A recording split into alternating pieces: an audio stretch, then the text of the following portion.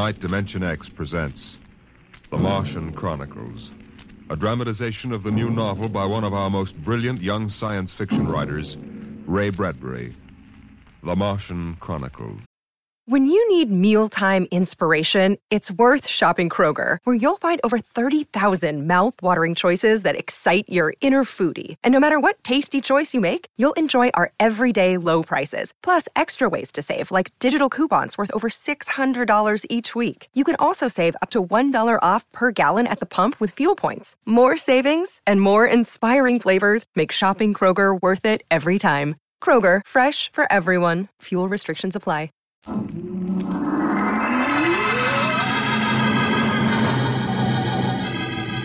January in the year 1999. 1 minute it was Ohio winter with doors closed, the panes blind with frost, icicles fringing every roof, children skiing on snowy slopes. And then a long wave of warmth crossed the small town, a flooding sea of hot air.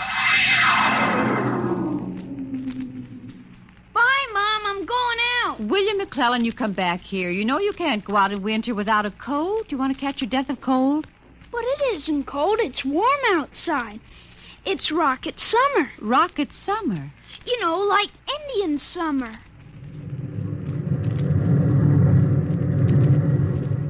The rocket lay on the launching field, blowing out pink clouds of fire and heat, cracking the icicles, melting the snow, making summer with every breath of its mighty exhausts. It seared the faces of the watching crowd and drove them back.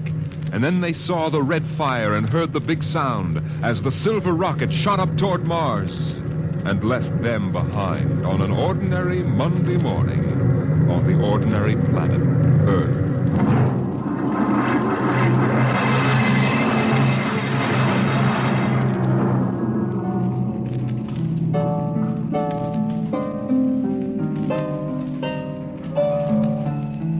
They lived in a house of crystal pillars on the planet Mars by the edge of an empty sea. And every morning you could see Ela eating the golden fruits that grew from the crystal walls, or her husband sitting alone in his room reading from a singing metal book over which he brushed his hand as one might play a harp.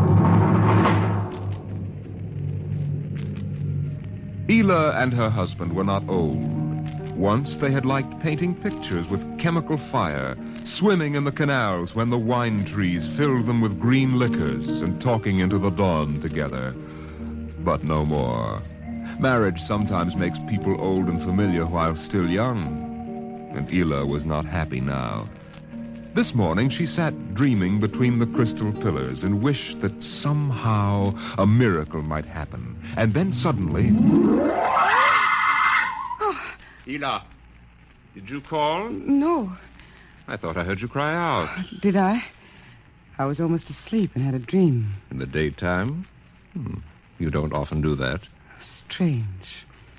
How very strange. I dreamed about a man. A tall man. 6 feet tall. Oh, how absurd. He'd be a giant, a misshapen giant. I know. And yet somehow he looked quite handsome. He was dressed in a strange uniform. And he came down out of the sky in a long silver craft. Out of the sky? What nonsense. He spoke pleasantly to me in another language. But somehow I understood him with my mind. Telepathy, I suppose. Oh, really, Ela? And he said, I've come from the 3rd planet in my ship. My name is Nathaniel York. A stupid name. Whoever heard of a name like that? Perhaps they have names like that on Earth. That's ridiculous, Ela. Everyone knows the 3rd planet is incapable of supporting life. There's too much oxygen in their atmosphere. I suppose. But haven't you ever wondered if... Well, wouldn't it be fascinating if there were people there and they traveled through space in some sort of ship? Really, Ela? You know I hate this emotional wailing. Now, let's get on with our work.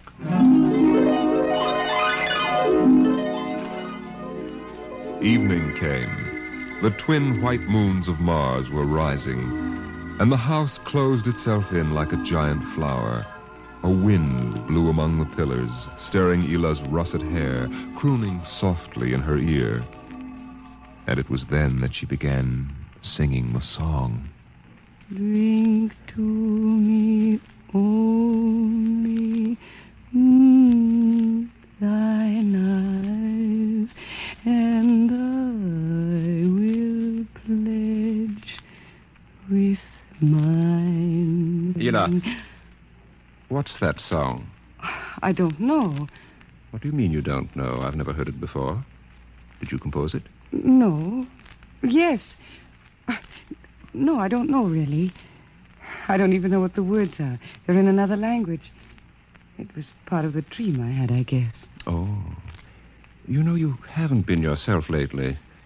It might do you good if we went away to the Blue Mountains for a week or so. What? Did you hear what I said? I'm sorry. I was watching the sky. You're certainly interested in the sky tonight. It's very beautiful. Well, what about my suggestion? Shall we leave for the Blue Mountains in the morning? You mean go away now? Oh, no. No? Why not? Why don't you want to go? I don't know. I just don't want to, that's all.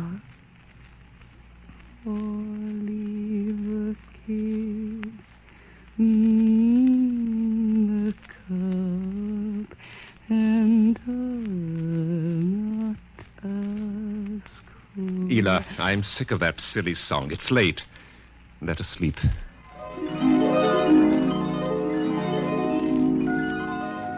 From the crystal walls poured a soft carpeting of mist to support Ela where she lay down to sleep. But through the night she tossed restlessly until just at dawn the dream recurred. Ela, wake up. What?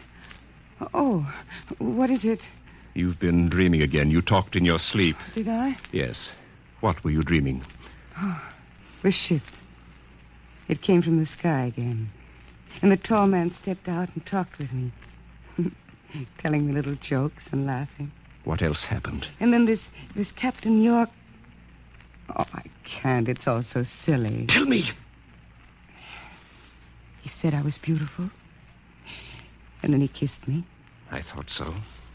What else? Why, Eel, you're so bad-tempered. It's only a dream. Is it? You know I can read your mind. You can't keep secrets from me. Well, all that happened was this Captain York told me... Well, he told me he'd take me away in his ship into the sky. Take me back to his planet with him. It's quite ridiculous, really. Ridiculous, is it? You should have heard yourself. Fawning on him, talking to him, singing with him all night. In your dream, he landed in Green Valley, didn't he? Please. And he told you he was coming today. Yes, but what's come over you? It was only a dream. You can't be jealous of that. No, I suppose not. Forgive me. I'm being childish. Eel, you're sick. You've been working too hard. No, I'm all right. But perhaps you're right. Maybe I could use a little relaxation. Yes. I think I'll take the morning off and go hunting. Hunting? Yes, in Green Valley.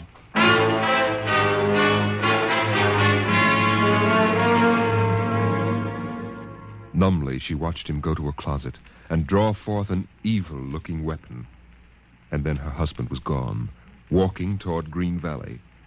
And Ela waited, watching the sky for an unknown thing, trembling with a nameless fear. And then it happened. A whirring, rushing sound. The warmth as of a giant fire passing in the air. The gleam of metal in the sky. He's come. It's true. The dream is true.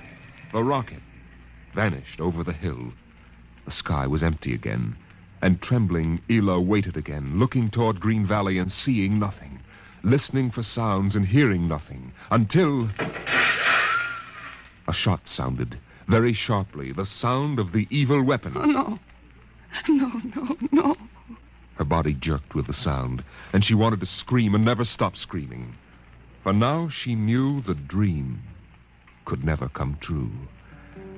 There was nothing left but the song, the strange and fine and beautiful song. Drink to me only with thine eye, and I will pledge with mine. or leave a kiss within the cup.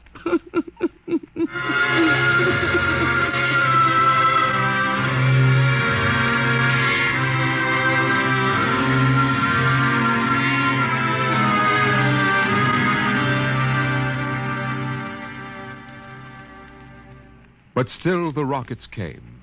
The next ship came down from the stars and the black velocities and the silent gulfs of space and landed by night near a Martian city. The men made their way to the outer rim of the dreaming city, and then Jeff Spender went in to reconnoiter while the others watched and waited for something to stir in the haunted city, some gray form to rise, some voice to break the unearthly stillness. Where were the people? Where were the Martians? Nothing stirred to disturb the silence until... Halt! Who goes there? Don't shoot! Hold it, Parker. It's Spender and his party. They're coming back. Captain Wilder! Over here! Well? Captain, we've searched the city. People were living here last week. People? Martians. Where are they now? Dead. Dead? What did they die of? You won't believe it, Captain. Chickenpox. Good Lord, no. Yes. No resistance to an Earth disease, I guess. So the other rocket did get through to Mars. It looks like it, Captain. God only knows what the Martians did to them. But at least we know what they did to the Martians. You mean they're all dead? Yes. This planet is through. Hey, you hear that, guys? We're safe. Break out a bottle, Cookie. Let's have a drink to celebrate. Stop it, Parkhill. Put down that bottle. What's eating you, Spender? The planet's ours now. We got to christen it, don't we? I christen thee the city of... I christen... Hey, Park Hill City. Park Hill, I warned you. All right, Spender, that's enough. That'll cost you a $50 fine. Cookie, McClure, take care of Parkhill. Spender, you come with me.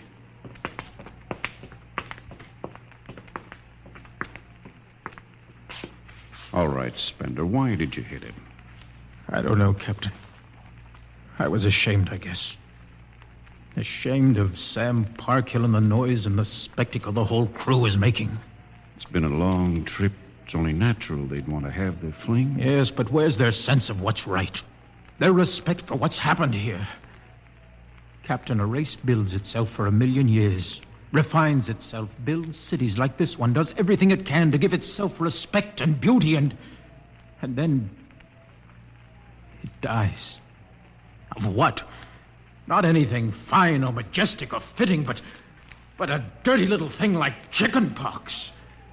And Sam Parkhill wants to celebrate. I know, Spender, but you've got to remember you've a different way of seeing things. I'm seeing things all right. I'm seeing what we'll do to Mars. We'll rip it up, rip the skin off, ruin it the way we've ruined our own planet. Captain, look at the city. It may be the last time you'll ever see it this way. Beautiful in the moonlight, isn't it? Yes. There's a poem by Byron that describes it, and how the Martians would feel tonight, if there were any of them left to feel. So we'll go no more a-roving so late into the night, though the heart be still as loving and the moon be still as bright.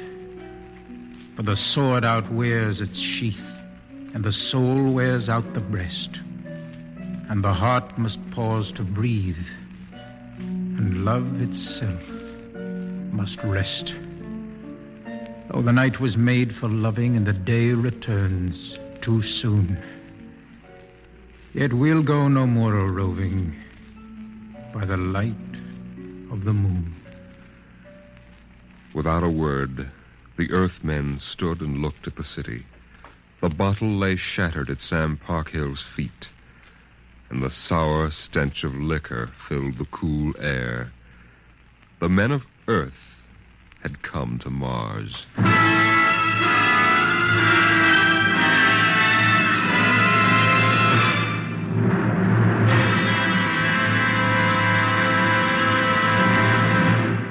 Dimension X will continue in just a moment. It's National Wheaties Week. Yes, the week when everybody tries Wheaties, even an orchestra leader. And here he comes from behind the scenes in radio to help celebrate National Wheaties Week, Mr. Von Dexter. Thank you, Frank. Hello, folks. I understand this is National Wheaties Week. I kind of get a kick out of that. The only breakfast food in the world with a week of its own. And I'm here for just one thing, to ask you to try Wheaties during National Wheaties Week. There are a lot of us whose voices you've never heard on the Wheaties big parade of radio programs, you know. Backstage people. Like musicians. Right, Frank, like musicians. We'd get great pleasure from knowing you like these programs well enough to buy a box of Wheaties tomorrow. Wheaties are good. They're nice to eat. I like them. I think you will. Try them once during National Wheaties Week. Will you do that? Vaughn, I think the folks will. Good. Thank you. Good night.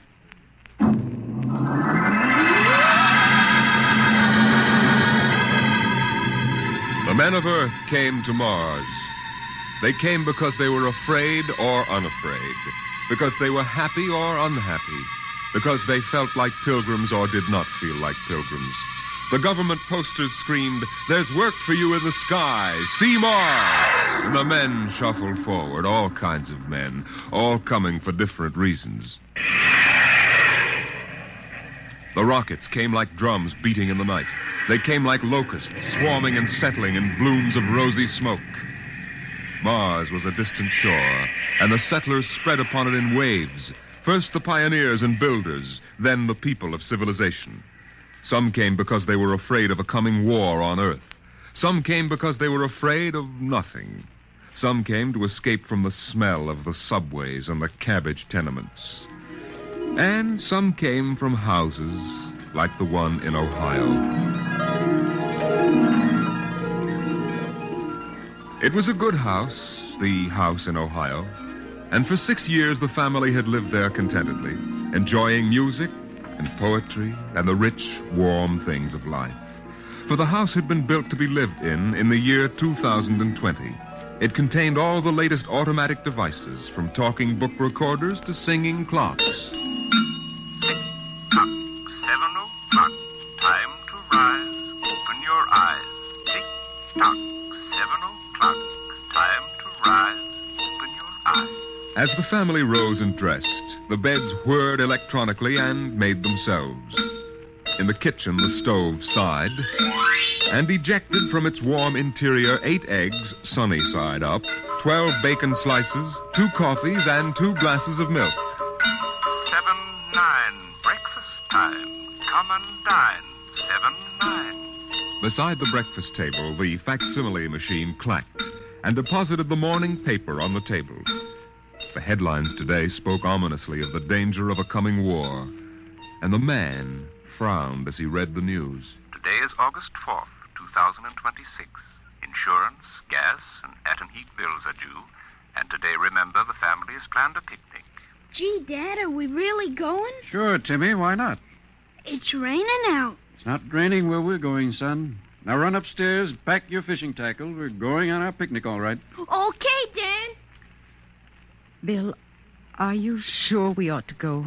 Yes. Have you seen the headlines this morning? Looks bad, doesn't it? Mm-hmm. The rocket's ready. All we have to do is pack and take off. I know, but... Well, flying to Mars, it seems so crazy. Well, all right, then we'll go. Should we tell the children why we're going? No, not yet. Let them enjoy the picnic. The house went on with its appointed tasks. 9:15, time to clean. 9:15, time to clean. Out of the molding darted hundreds of tiny mechanical mice, all rubber and metal. They sucked up the dust and dirt in the house and popped back into their burrows. In the walls, relays clicked, memory tapes glided under electric eyes, recorded voices moved under steel needles. 12 o'clock, 2 o'clock, 4 o'clock, 6 o'clock, tick-tock, 8 o'clock. Evening came. In the living room, the hearth fire bloomed out of nothing, and the phonograph spoke from beside the fireplace. Mrs. McClellan, what poem would you like to hear this evening? Mr. McClellan? And you express no preference? your favorites. Sarah Teasdale. There will come soft rains. There will come soft rains and the smell of the ground, and swallows circling with their shimmering sound, and frogs in the pools singing at night, and wild plum trees in tremulous white. Robins will wear their feathery fire, whistling their whims on a low fence wire, and not one will know of war, not one will care at last when it is done. Not one would mind, neither bird nor tree, if mankind perished utterly. And spring herself, when she woke at dawn, would scarcely know that we were gone. The phonograph finished the poem, but there was no one there to hear, for the family had gone to Mars.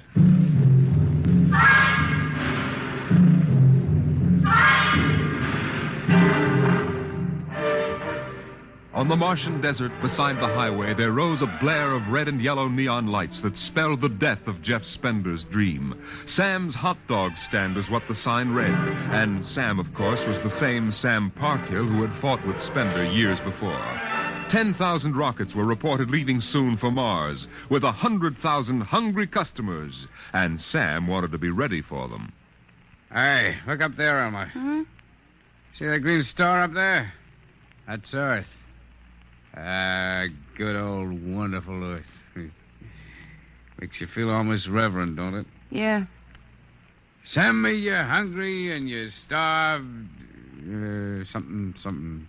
That's a poem I learned at school. Come on, Earth, send me your rockets. Here's Sam Parkhill with the only hot dog stand on Mars. Sam, what if the rockets don't come? What if there's a war on Earth? Don't worry, they're coming all right. Ain't nothing gonna happen to spoil my plans, baby. I figured it all out. Sam! Hey, Sam, look up there! Earth! Oh, what? Oh, no. It's catching fire. It's burning. No, that can't be Earth. Elmer, they can't do this to me. I got all our money invested in this place. Go ahead, Sam. Switch on more lights. Turn up the music. Get the hot dogs on the fire. There'll be another batch of customers coming along in about 100 million years. Oh, no, it couldn't be. What a swell spot for a hot dog stand. Let you in on a little secret, Sam. This looks like it's going to be an off-season.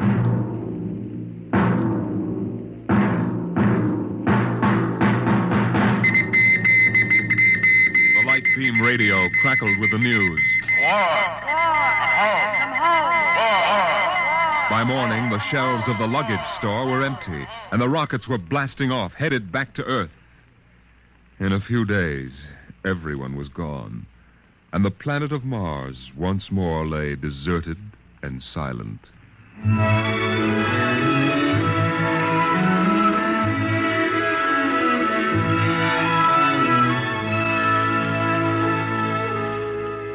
And then, after all the rest had gone, one last rocket landed on Mars. A small, family-sized rocket come all the way from Earth.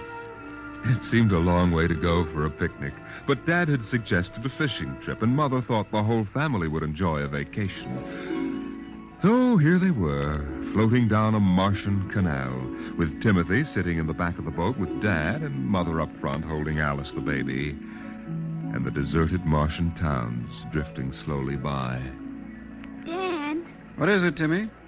when do we see the Martians? You promised we would. Soon, Tim, soon. Oh, but William, the last Martians died out years ago. They're a dead race now. Not quite. Don't worry, son. I'll show you some real live Martians later on. Gee, this is swell. I wish we didn't ever have to go home. How long can we stay? 1,000,000 years. 1,000,000 years? Yes. It's time we told you, son. We're not going home. This is where we'll live from now on. But what about the rocket? What about Ohio? There's nothing there now but ruins. The last Earth radio just went off the air. That means the war is over and Earth is finished. We're going to blow up our rocket and start all over. See if we can't build a better world up here.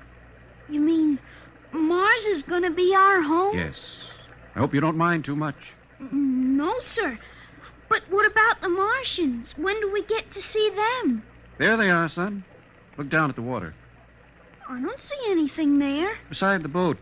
Look at the reflections in the water. But that's us down there. Just you and me and Mom and the baby. Yes, son.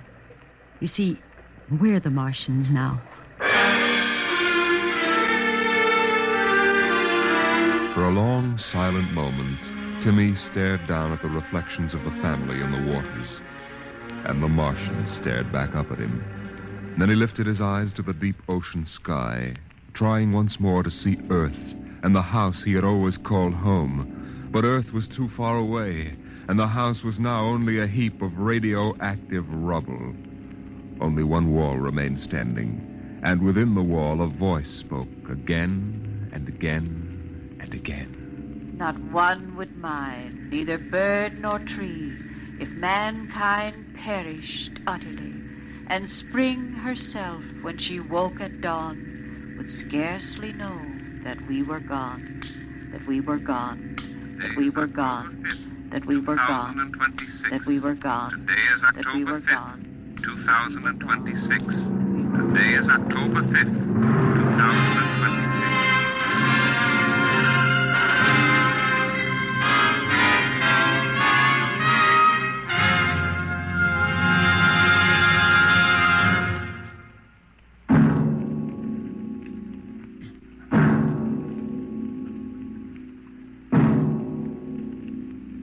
You have just heard The Martian Chronicles, a dramatization of highlights from the new novel by Ray Bradbury.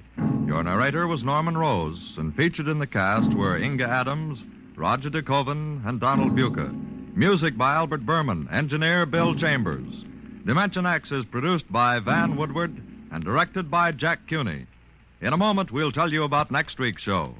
And now, here is your Wheaties man, Frank Martin. Go out and get the Wheaties. It's National Wheaties Week. Yep, this is the week everybody's trying Wheaties. See yourself how Wheaties at 7 can help at 11. A better breakfast beginning with Wheaties can help make a wonderful difference because there's a whole kernel of wheat in every Wheaties flake. So eat happy, work happy. Wheaties, breakfast of champions. Get yours. Get yours. It's National Wheaties Week.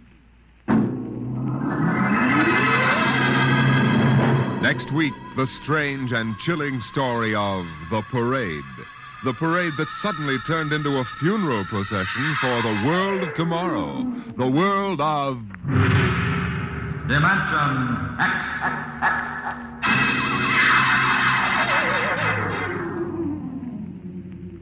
And this is the Wheaties man, Frank Martin, inviting you to listen on Saturday, that's tomorrow night, to Joel McRae in Tales of the Texas Rangers on the Wheaties Big Parade. See you then. Remember, it's National Wheaties Week. Swing your partners right and left. It's National Wheaties Week. Come on, everybody, to the Wheaties party. Eat a lot of Wheaties like the champions do. Dance together, cheek to cheek. This is National Wheaties Week. Eat a lot of Wheaties like the champions do. Wheaties, a breakfast of champions. The preceding was transcribed. Coming up is Jack Late. Listen for Bill Bendix, October 6th on NBC.